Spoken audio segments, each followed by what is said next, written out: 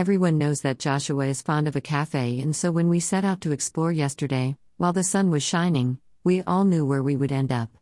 But what was a surprise was how glorious it was to sit on the edge of the beach, sipping a latte and having to squint as the sun and sea were so bright in November in the UK. We walked down the town, stopping at the shops that we needed and checking out the changes since we were last here in August. A couple of cafes and a clothes shop, which are normally on our list, have closed for winter, blaming the high cost of fuel. They cannot afford to heat, light and staff their businesses for the few customers that might stop over the winter months. We used to have to come in October half-term, when Joshua was at school, so we have not been to this seaside town this late in the year before.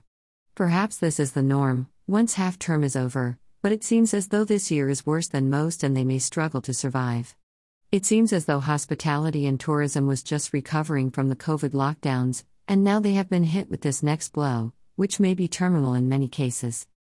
Joshua certainly does his bit to support a wide range of cafes, both independents and coffee chains, but his orange juices, crisps and toasted tea cakes will not save the day on their own. Those which have decided to stay open are typically minimally staffed, so the same single staff member takes, then processes the order and clears the tables. I expect they will have to increase their prices too. They will have to really understand their costs and typical winter custom pattern to calculate whether or not it is worthwhile to open. I have seen other signs that some businesses are only open for long weekends, but are closed on the quieter weekdays. Many of the hotels here have chosen to close for November and December rather than struggling through the winter. Last Friday night we were in our nearest city to see a gig and we parked in the marina, which is a redeveloped area that is full of bars and restaurants and is usually buzzing with crowds. When we left the arena at 10:30 to walk back to our car in the marina, it was deserted on Friday night. The restaurants were closed already and we had a drink in a popular pub, but we were one of two parties in there. That level of custom is not sustainable and businesses will inevitably have to close.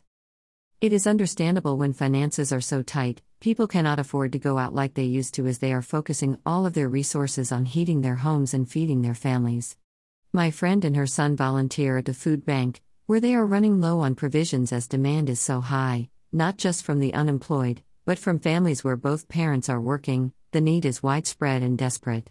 Critical, essential staff, such as nurses, feel compelled to strike in order to negotiate a fair deal for themselves, to be able to live comfortably. The recession this winter is certainly going to bite hard, and given that, I find the advertising for Christmas particularly distasteful this year. We are bombarded by images of tables laden down with lots of extravagant food or Christmas trees, piled high with beautifully wrapped gifts.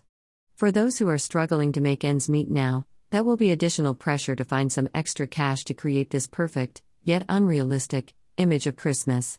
Parents will feel that they have let their children down if they do not receive whatever this year's trending toy is, and they will feel pressurized to buy turkey and all the trimmings too.